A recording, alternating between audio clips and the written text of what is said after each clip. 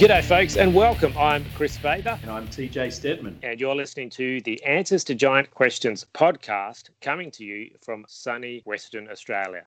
Today on the show, we're getting deep into creation with a look at the creatures of the sea and the sky. And we'll find that nothing is as it teems. Get it? Teams? Because we're talking about swarming things, and teams sounds like seams. And there was a great pun there. But, you know, that was a real dad joke, and I'm not even a dad, so I'll leave that up to you, Tim. Yeah. All right. Sorry about that. Maybe I should let you write the jokes. So we're in day 5 this time, and as we noted earlier, that means that we're still in the second half of creation week, and that means God is filling up the spaces he created in the first half of the week. Correlating to day 2, which was all about the sky and the waters, the 5th day is going to give us the inhabitants of those places, the fish and birds. This is a beautifully crafted piece of the text. I mean, I love the whole chapter, but in particular, this is just full of delicious subtlety and nuance, and it's fascinated scholars and mystics alike for thousands of years. Today we're going to give it a little scratch and see what we find under the surface. So here's the text from the NIV, and it's Genesis 1, 20 to 23. And God said, "Let the water teem with living creatures, and let birds fly above the earth across the vault of the sky."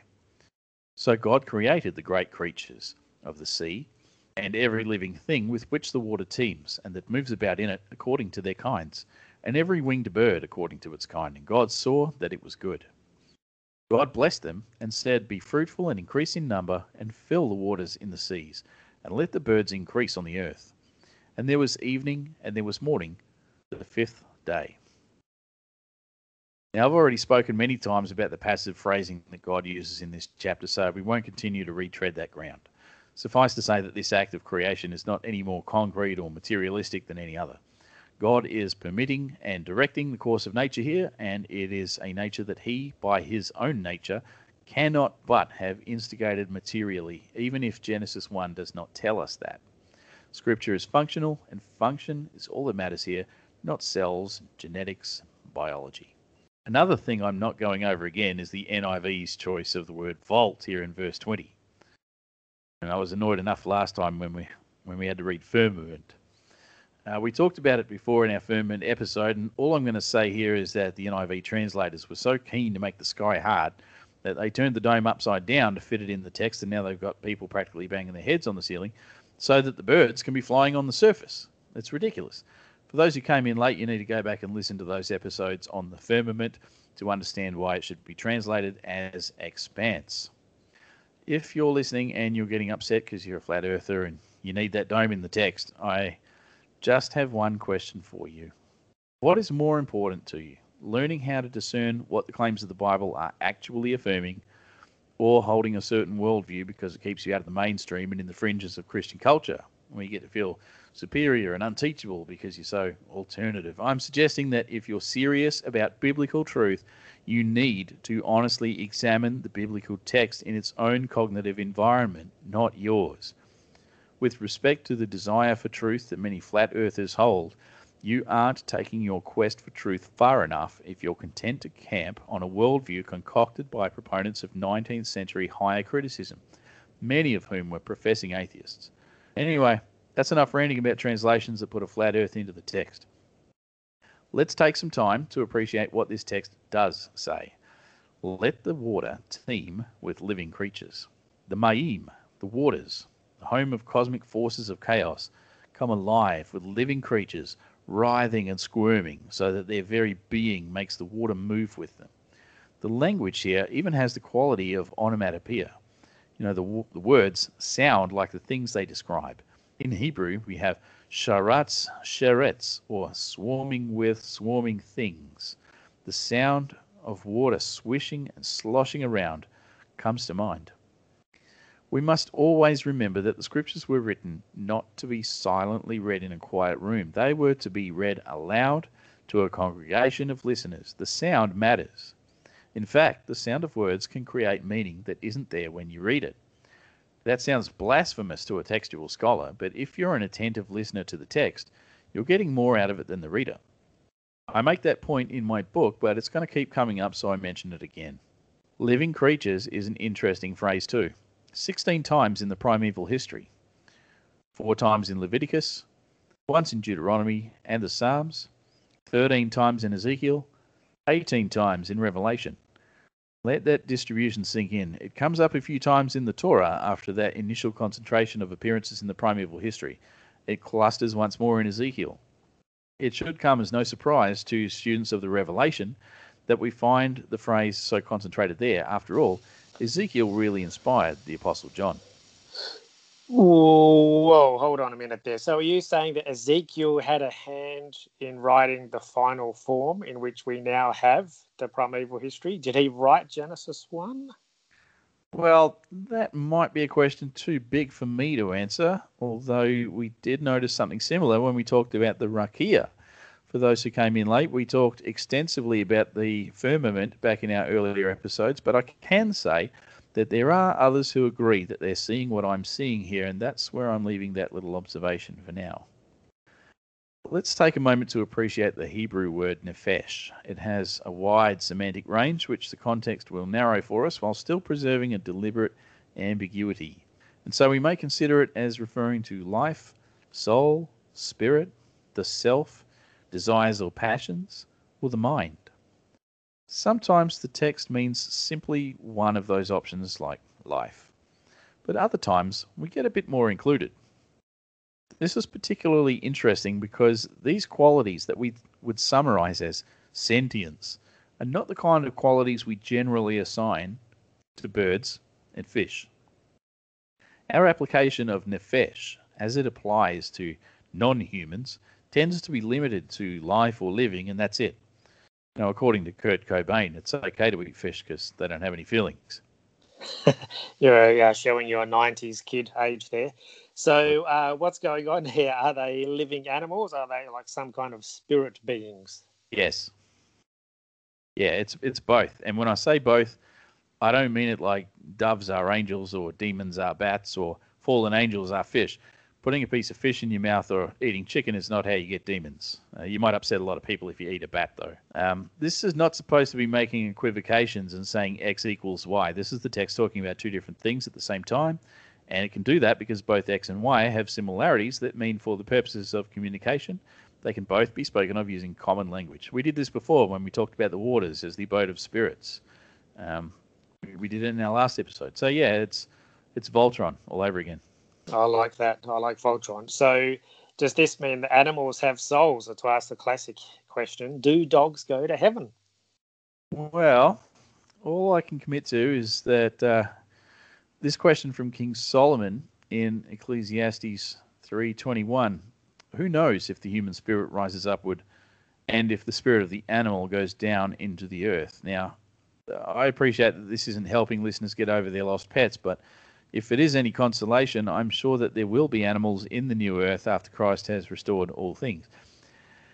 Anyway, now just because we have the use of symbolic language in Scripture to describe these spiritual phenomena, that doesn't give us license to interpret the natural world around us through the same lens necessarily. And by that, I mean that if there is a demon in your house, you might say that there is a bird of prey visiting you. But if a bird flies in your window, you don't get to say that a demon is visiting you. It's just a bird, and a bird is a bird. Haven't you heard? Demons are demons, but they're not birds unless we're talking in symbolic language, in which case we follow the pattern of Scripture. We might speak of demons as though they were birds, but we don't speak of birds as though they are demons. That's not how this works. Right. So demons are birds, but birds aren't demons. Gotcha. Good to know. Yeah, especially if you already have ornithophobia. We saw this earlier when we talked about where spirits live, and we said that they live in the places that mankind finds inaccessible. These are the same places now being populated in this text. So the heavens and the watery places are inhabited with living creatures, sentient, intelligent creatures that dwell where we can't and operate on levels that we can't. Notice that elsewhere God speaks and says, "Let there be," which is answered with, "and there was," or "and it was so." But here, God creates. Created is the translation of vayibra, which is a verb form that occurs only one more time in the whole Bible. Guess where? It's the creation of man in Genesis 1:27. In the text we've seen thus far, God is said to have made only the expanse of the heavens and the lights in them. In all other cases, God just speaks and the things he mentions comply with his will. And that term made, or the Hebrew asa, is very generic. It can refer to making something, but equally it can be translated as doing, like doing the dishes, doing your taxes, doing time, doing the fandango. It's acting more often than making. It's doing the thing. The point is, the use of asa here isn't pointing to a necessary act of material creation. On days 2 and 5, God says, let there be, and then he does the act of creation himself. It isn't left up to the firmament to raise itself. It isn't the job of the seas and the sky to bring forth the fish and birds. These humanly inaccessible realms, whether we speak of the seen or the unseen, are direct creations of God by his express will and not as a result of natural process that God simply permits. And the same goes for the creatures that live there. This is the divine family of God. Now, you might hear that and get uncomfortable. So it is a bit weird. What about the bad guys? Are they in God's family? What about Satan, Leviathan? We mentioned demons before. Are there demons in Genesis 1? What's going on? Well, the text alludes, as you should have probably guessed by now, to spiritual forces that function within the greater system of God's good world. Function means that they have jobs to do. If you've studied what the Bible says about the Satan figure, or you've read my work on it, you'll know that Satan, or specifically the Satan, the adversary or accuser, is not usually a name but a job title. God has jobs for all of his creatures, and they are made to do them well. They also have the power of choice and decision making. But ultimately, God is in control, which means that even after they go rogue, which happens later for a lot of them, they don't get out of having to do their job. So when we read that God made the great sea creatures, the Taninim, we ought not be surprised to find that this is actually a reference to primal forces of chaos, spoken of here in terms of embodied physical reality. Remember how we read that the water was teeming with living creatures, and we went on to say that these creatures churned up the water? Where else have we read that in our Bible about a raging sea? Readers of Answers to Giant Questions will no doubt recall the episode on the Sea of Galilee which preceded Jesus' encounter with Legion, the demoniac. In the book, I talk about how Mark wrote his record of that event specifically to suggest that Leviathan was involved. Here's another one. What about Jonah? Chapter 1, verse 4 in the ESV. Then the Lord sent a great wind on the sea, and such a violent storm arose that the ship threatened to break up. Well, in English, the storm is on the sea, but in Hebrew, the tempest is not on the sea, it's in the sea. This ain't a sea breeze. Something is in the water, and Jonah is going to need a bigger boat. Nice Jaws reference. I'm assuming you're a Jaws fan. Oh, I love it. Yeah, Dad and I used to watch it before we went fishing the next morning in a boat half the size of that shark. We knew every line in that film. I love Quint, the old salty who takes Brody and Hooper out to get the shark. He has all the best lines, and when he dies, you're not quite sure if you're glad to be rid of him or if you just witnessed the death of a hero. That movie is equal parts iconic and terrifying to this day. But that film probably had a lot to do with me not giving much credence to the idea that Jonah was actually swallowed by a real, literal sea creature. Anyway, getting back to the storm in the water, this storm language is one of a plethora of subtle references within the book of Jonah that indicate the presence of a chaos dragon tradition, which associates the great fish with the Leviathan. And of course, we have Psalm 104 as well. So Psalm 104, verses 25 to 26, again from the ESV. Here is the sea, great and wide, which teems with creatures innumerable, living things both small and great. There go the ships, and Leviathan, which you formed, to play in it. And speaking of Leviathan, in Job 41, verses 31 to 32, it makes the depths churn like a boiling cauldron and stirs up the sea like a pot of ointment. It leaves a glistening wake behind it. One would think the deep had white hair. So all of this is at work here in Genesis 1 as well. And it comes without any apparent shadow of evil attached in this text. Or does it? I'm leaving you all hanging again. I know. Don't think it's accidental. It's not. So we have the sea creatures, great and small, both physical and metaphysical. And then mid-sentence, the focus shifts to the birds. Both the fish and birds are made according to their kinds, as the NIV says, because God intends for all things that he made good to be separate from other things and prevented from unintended mixture. This maintains order and integrity in creation, and we'll see more of this distinction as we go along, which of course sets us up for what happens in Genesis 6 with the B'nai Ha-Elohim and the daughters of humans. The birds then are a departure from the sea creatures, and while the creation language is common to both, the birds are different because while the heavens are where they operate, the earth is where they rest and where they breed. The fish stay in the water and they need nothing else, but birds, like ourselves, look for a dry place to call their home.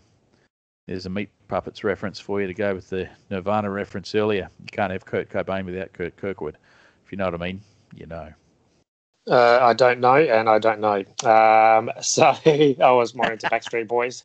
So what's going on here with these different creatures then? The fish and the birds, are they meant to be different kinds of spirits or something?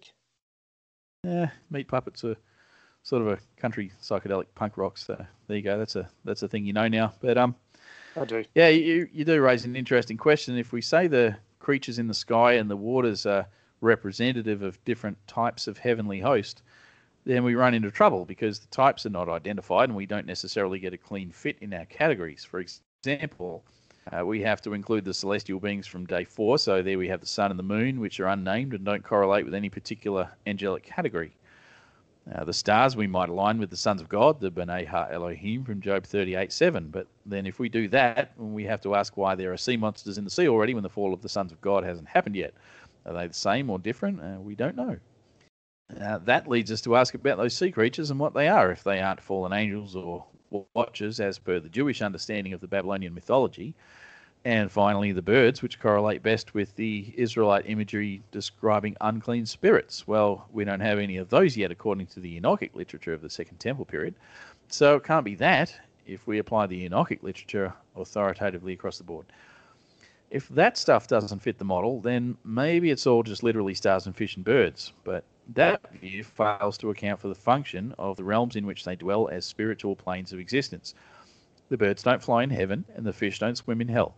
So if the cosmic geography is to be taken seriously, we need to interpret these creatures as inhabitants of those places. And that means we're talking about the text describing physical things while conveying a spiritual meaning. So how are we supposed to understand these different creatures and their place in God's world? Well, I'm going to suggest a different model for interpretation of these, for differentiation of these creatures. Suppose we put them on a sliding scale, and at one end we have God himself. God in this model represents the epitome of order. As we slide down the scale, we find the sun and the moon, then the stars, then the sea creatures, then the birds. We haven't talked about the land animals yet, but you could put them between fish and stars. And as we go along, each category gets further from order and increasingly chaotic in its nature. The tendency toward chaos is shown by the predictability of the movements of each thing. God defines order. He's unchanging and immovable, as we saw in our episode on Elohim. The sun and moon move, but they are very predictable. You see them every day. The stars and planets are less predictable because it takes centuries to document their movements. And of course, fish and birds are totally unpredictable except by their appetites. I'm not suggesting that such a scale was employed in any real sense, just like I'm not saying that anyone believed in literal dome cosmology either. You can talk about it in those terms without taking yourself literally. But it does make sense of the different entities by means of observable behavior.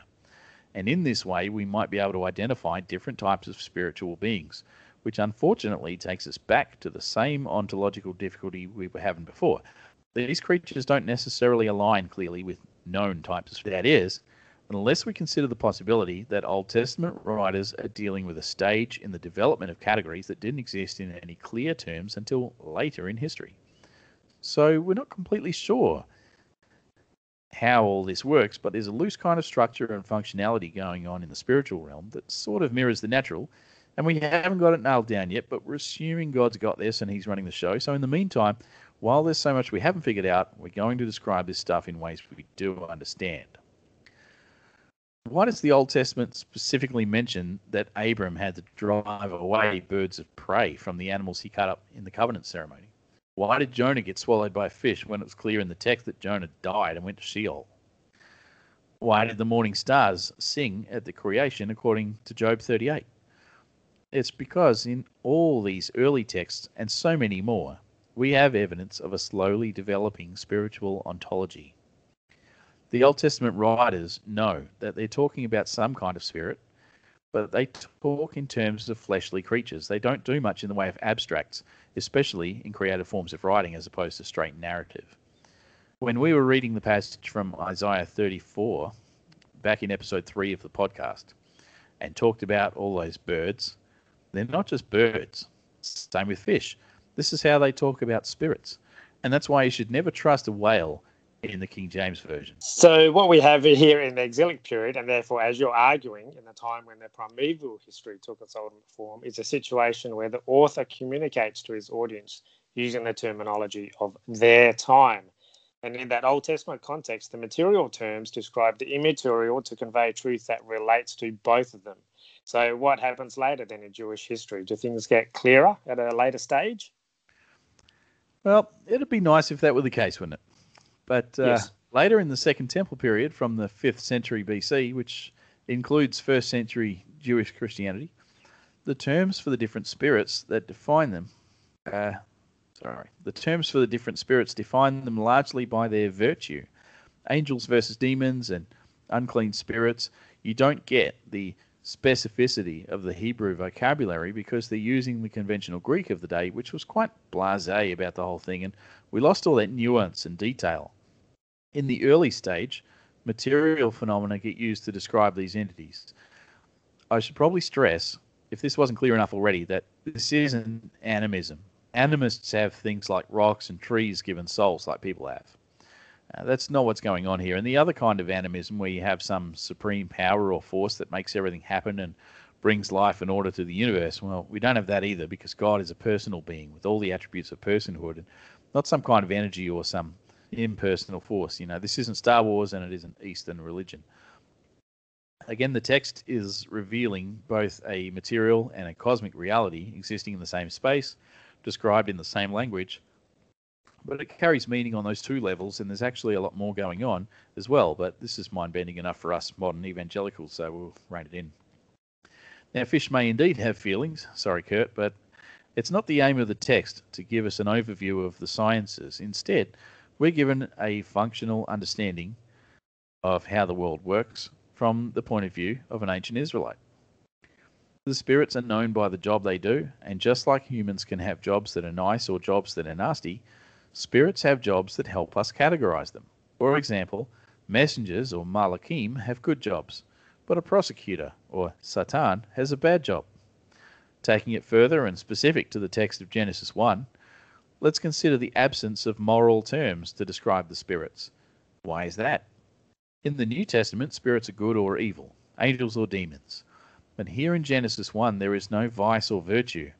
And that is why I suggested the order versus chaos ontology. This is a pre-fall situation.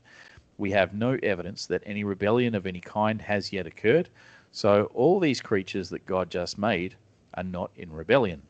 They're not malevolent at this time. They haven't chosen any less than the best God has for them. They're simply carrying out their functions, and in those roles, some are more orderly than others. Later, after the series of rebellions that the primeval history lays out for us, and not until after the exilic period, the idea begins to form that some of these guys that have the bad jobs actually start to take some kind of sick pleasure in doing their nasty jobs. And that's when they cross over into what we might call moral evil. By the time we hit the New Testament, the terms have changed, and we're dealing with Greek now, and exclusively in the Judeo-Christian community, we get the Greek daimonion, used only of spirits that are morally bad, rather than using it as a generic term for a spirit that could have any moral orientation, or none at all, as the wider Greco-Roman world used the term. So angels are good and demons are bad, but you can only say that of New Testament and later Christian texts, not the Old Testament. The presence of something that represents demons in Genesis 1 shouldn't trouble us. The text affirms that the world in all its fullness functions according to divine will, and that is always true regardless of the development of the theology over time. The same can be said about other doctrines, such as Trinity. Genesis 1 does not propose an origin of demons any more than it does of other material things or other Elohim. The presence of demons in God's good creation is accounted for in that all swarming creatures in ancient Near Eastern culture are consistently seen as the tool of the gods to accomplish the divine will. An example from my book is the Gutians or the Umanmanda, portrayed as a flock of sparrows. Another is the hornet in Deuteronomy and Joshua. There is no moral value, positive or negative, assigned to these creatures until later in the Second Temple and New Testament periods. But let's get back to our text, the birds and fishes. God blesses these creatures, all of them, together. They are the first to receive God's blessing. They were blessed before we were created. Their destiny was declared by God, and they were given freedom to roam and to live and to spread out over the earth. And God saw that it was good. And so ends the fifth day. So what about those unclean spirits from 1st Enoch? Well, as 1st Enoch explains, the unclean spirits are the result of the dead giants leaving behind these disembodied spirits.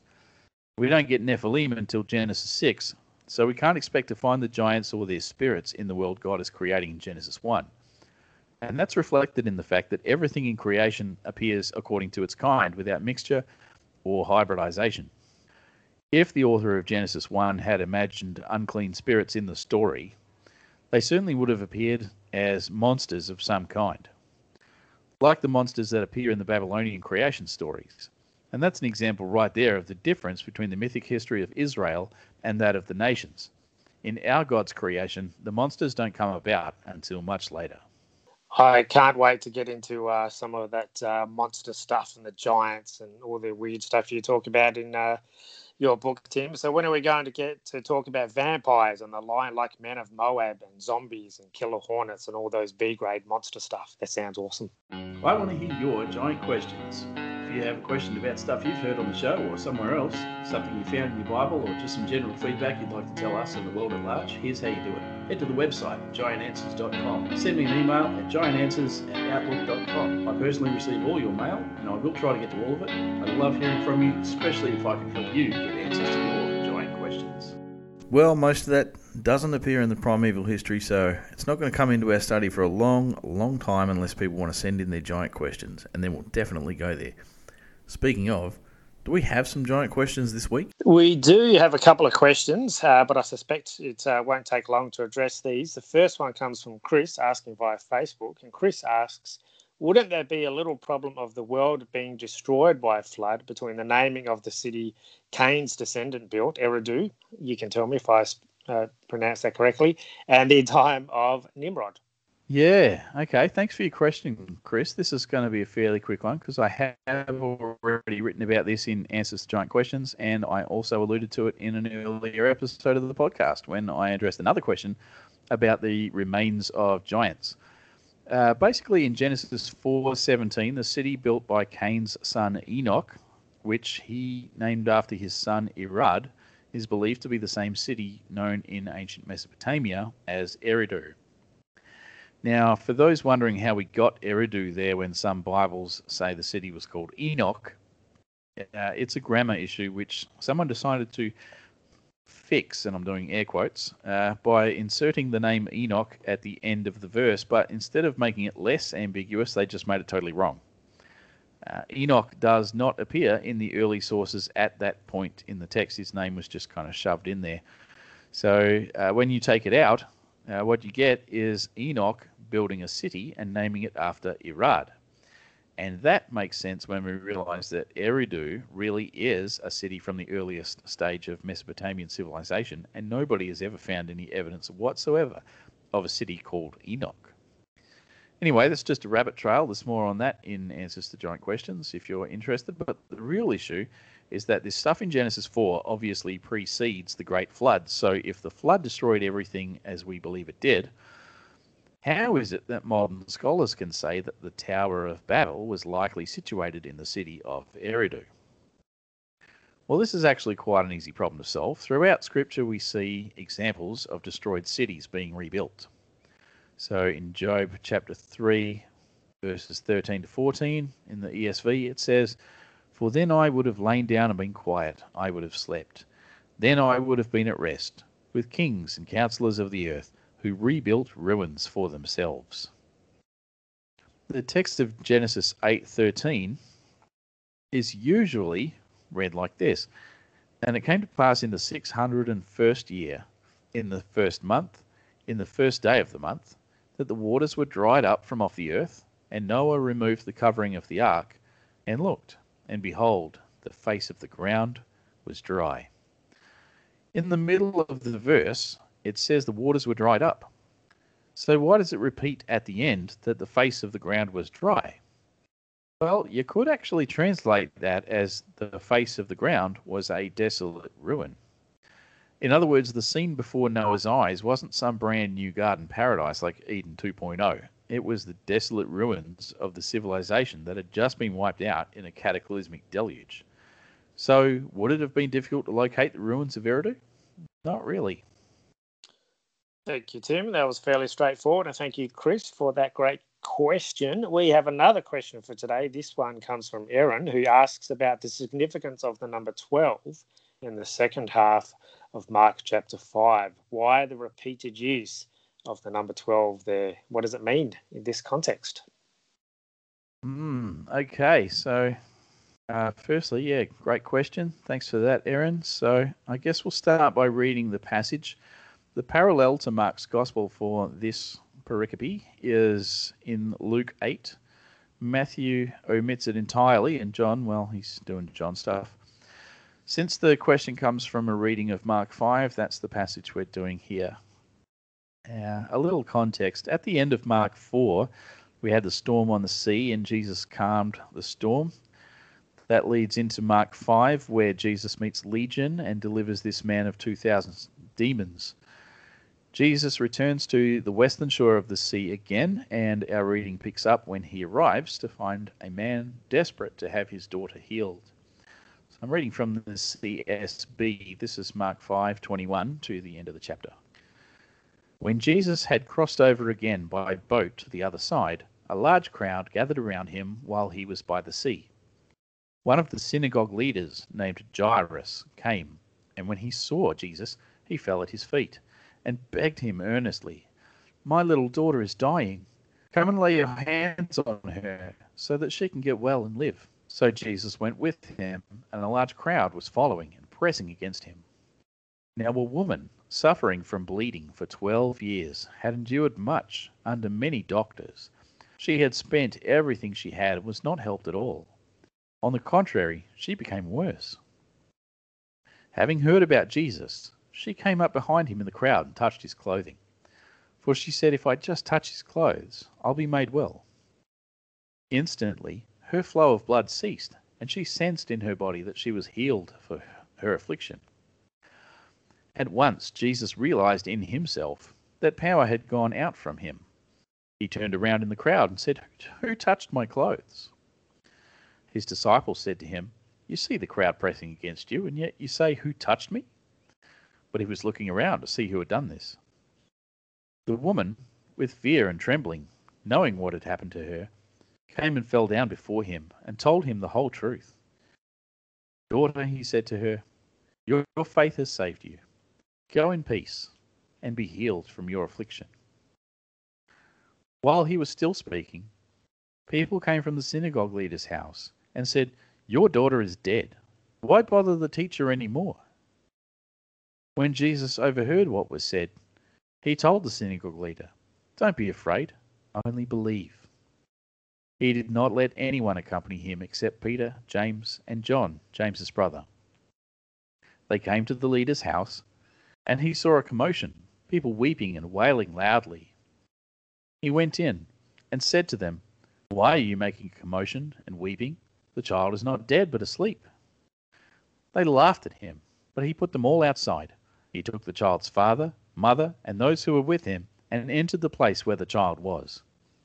Then he took the child by the hand and said to her, Talitha cum, which is translated, Little girl, I say to you, get up. Immediately the girl got up and began to walk. She was 12 years old. At this they were utterly astounded. Then he gave them strict orders that no one should know about this, and told them to give her something to eat. All right, that's the end of the chapter. So when I started reading this, I was already thinking about what had come before, the tempest on the sea and the deliverance of the demoniac. And if you've read Answers to Giant Questions, you know what Mark does with those stories. He draws from heaps of Old Testament scriptures to tell his audience who this Jesus is. With the storm on the sea, Mark uses Job 1 and Psalm 89. In the story of Legion, Mark draws on Psalm 8, Nahum 1, and Isaiah 65. So the first thought I had when reading the rest of the chapter was, where is Mark getting this from? And the first thing that got my attention was the name of the synagogue leader, Jairus. Now we're reading this from the Greek, of course, but that's a Hebrew name, and it has precedent in the Old Testament. There's more than one guy named Jair, or pronounced Yair, but the most important one is the guy named Jair. I'm just going to say Yair, who was a judge of Israel for 22 years and who took possession of the 60 cities of Og of Bashan in the region of Gilead. Or was that 30 cities? Or 23? That's right, there are potentially conflicting numbers given in different passages, and while you could do some interpretive gymnastics to try and sort them out, I'd advise against it for the sake of your sanity. And the reason for that is, quite often, the numbers used in Scripture are chosen for their meaning rather than their face value. And we talked about that last week with the dates in the Torah. They are chosen for other reasons necessarily than what you might get at face value. So anyway, we're tracking along with Mark, who has taken us deep into enemy territory already with his allusions to Leviathan in Mark 4 and his textual connections to Bashan in the first half of Mark 5. Continuing in chapter 5, the mention of Jairus keeps the Jewish mind in Bashan, formerly known as the land of the Rephaim or giants, and specifically the region of Gilead where these cities were.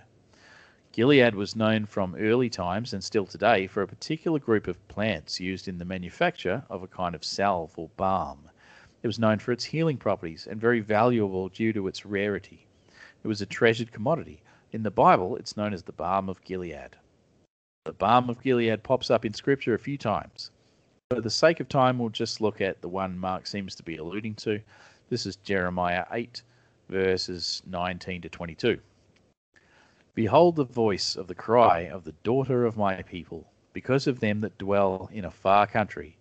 Is not the Lord in Zion? Is not her king in her? Why have they provoked me to anger with their graven images and with strange vanities? The harvest is past, the summer is ended, and we are not saved.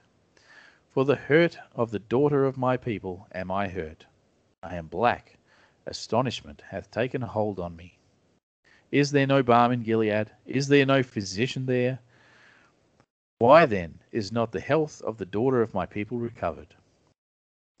Before we go any further, contrary to the racist claims of black Hebrew Israelism, the phrase I am black in verse 21 is not a reference to the skin color of God. Okay, it's just not. It's a reference to mourning, and as you might be aware, in that culture it was common for people to put dust and ashes on themselves to signify their mourning, which naturally makes the skin dark.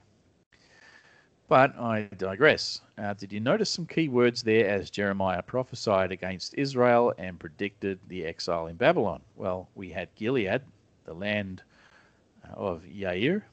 We had physician, and Mark mentioned that the physicians who tried to treat the bleeding woman had been unable to heal her, but only made it worse. And we had a daughter, the daughter of my people, the children of Israel. And it's worth noting that both the woman who had been bleeding for 12 years, and we take it that she's a mature adult, and the young girl are both referred to as daughter in Mark 5. Now, the balm of Gilead, incidentally, would have been of no use to the bleeding woman, because the balm, according to Pedanius Dioscorides, a first century Greek physician, in his work entitled On Medical Material, actually increases menstrual flow for cleansing of the womb and could be used to induce abortion. So it wouldn't stop this woman's bleeding, it would make it worse. And that had been this lady's experience at the hands of the doctors she had seen at the expense of her livelihood. So along comes Jesus into this situation with a dead girl and a sick woman, having just come from a place famous for its healing medicine. And the medicine is no good for either of them. The girl is dead, and the woman is trying to stop bleeding. And what about those numbers, the 12-year-old girl and the 12 years of bleeding? This is actually a very simple answer. 12 is the symbol of wholeness, fullness, completeness. It's why we have 12 tribes, 12 apostles, etc. These women were entirely and completely sick and beyond the power of human endeavor. And Jesus healed them both, making them whole and healthy. Now, what was that passage from Jeremiah saying? Rhetorical questions. Is there no balm in Gilead? Is there no physician there? Why then is not the health of the daughter of my people recovered? That was the end of the passage. But earlier, is not the Lord in Zion? Is not her king in her? Jesus is the healer. Jesus is the balm of Gilead. But not only that, Jesus is Yahweh, and he is the king in Zion. He can heal us, and in Jeremiah, sin is the disease when no one else can. You might have wondered what the connection to Jesus was if you ever heard the old Negro spiritual song, Balm in Gilead. Well, that was it. And no, I'm not going into Black Hebrew Israelism again. Incidentally, we should have gotten our first clue about wholeness and healing from the mention of Jairus, because Yair had the 60 cities, and for a post-exile Jewish audience, they know Babylonian numerology. 60 has the same meaning as 12. Think about your analog clock. 60, or 5 times 12, is the number of wholeness. But the Rephaim, who were the former inhabitants of Bashan and the 60 cities, were not really healers at all. Like the Pharaoh's magicians competing with Moses, all they could do was make problems worse. So there you go. Mark has used the stories of these sick and dying women to reveal that Jesus is in fact Yahweh in the flesh, the second power in heaven made manifest by drawing on the rhetoric of Jeremiah to illustrate the helplessness of Israel and their need for God to make them whole again. And not just Israel. When ethnic Israel gets scattered among the nations, they bring the Gentiles into themselves, so the balm of Gilead can heal everyone. And in Revelation 22, verses 1 to 2, it says, "And he showed me a pure river of water of life, clear as crystal, proceeding out of the throne of God and the Lamb. In the midst of the street of it, and on either side of the river, was there the tree of life, which bore 12 manner of fruits, and yielded her fruit every month. And the leaves of the tree were for the healing of the nations." That's powerful and very deep as always. Thank you, Tim. And that's all we have time for today. We'll do this again next week. What are we talking about next time, Tim? Well, next week we're going to finally address something we've actually been avoiding this whole time since we started the podcast. We'll be studying the Hebrew word bara, which is usually translated as create. And we'll go into detail on what creation really is. So that's next time. And the following week, I have a special guest appearing on the show, our first guest interview. More about that next time. Don't go anywhere. Subscribe and share the show with your friends and family. And we'll catch you next week. It's time to wrap up today's episode. But if you want more, don't forget to get yourself a copy of Answers to Giant Questions. We're asking readers to please leave a review of the book on Amazon or Goodreads to help it become more visible in search results. Even if you just give it stars, that'll help. But a full review is certainly really appreciated. Please also leave a review of this podcast wherever you found us so that new listeners can find us here on the show. In the future, we want to be talking about your stories as well, not just our own. So if you have had a particular paranormal or spiritual experience, we want to hear from you. And we're also looking for your testimonies about how you have found the content in Answers to Giant Questions to be helpful and or useful. Of course, this podcast comes out every week, but you want to make sure you never miss an episode. So if you haven't already subscribed, do that now, and you'll get notified when each new episode drops. That's all we have time for today. We'll catch you next time on the Answers to Giant Questions podcast. Thank you for listening to the Answers to Giant Questions podcast, a production of the Raven Creek Social Club. If you like what you heard today, please take a moment to rate or review the show. Music supplied under copyright by Grave Forsaken, graveforsaken.com. You can get the book Answers to Giant Questions by TJ Stedman on Amazon in paperback and Kindle format. Check out the other podcasts at ravencreeksc.com and go to giantanswers.com for more Answers to Giant Questions. Read the blog, catch us on the socials. Don't forget to subscribe and tell your friends about the show. Send us your giant questions and stay tuned to this podcast to get answers. We'll see you next time. Until then, stay safe and God bless. So, all those people who sort of read the book of Jonah and they think like or something, it's not like that. No. Yeah, that's the in every illustration and illustrated Bible and children's Bible, it's always the kids' Bibles, aren't they the worst? Kids' Bibles suck. Everything I say in this podcast is disturbing someone's Sunday school education.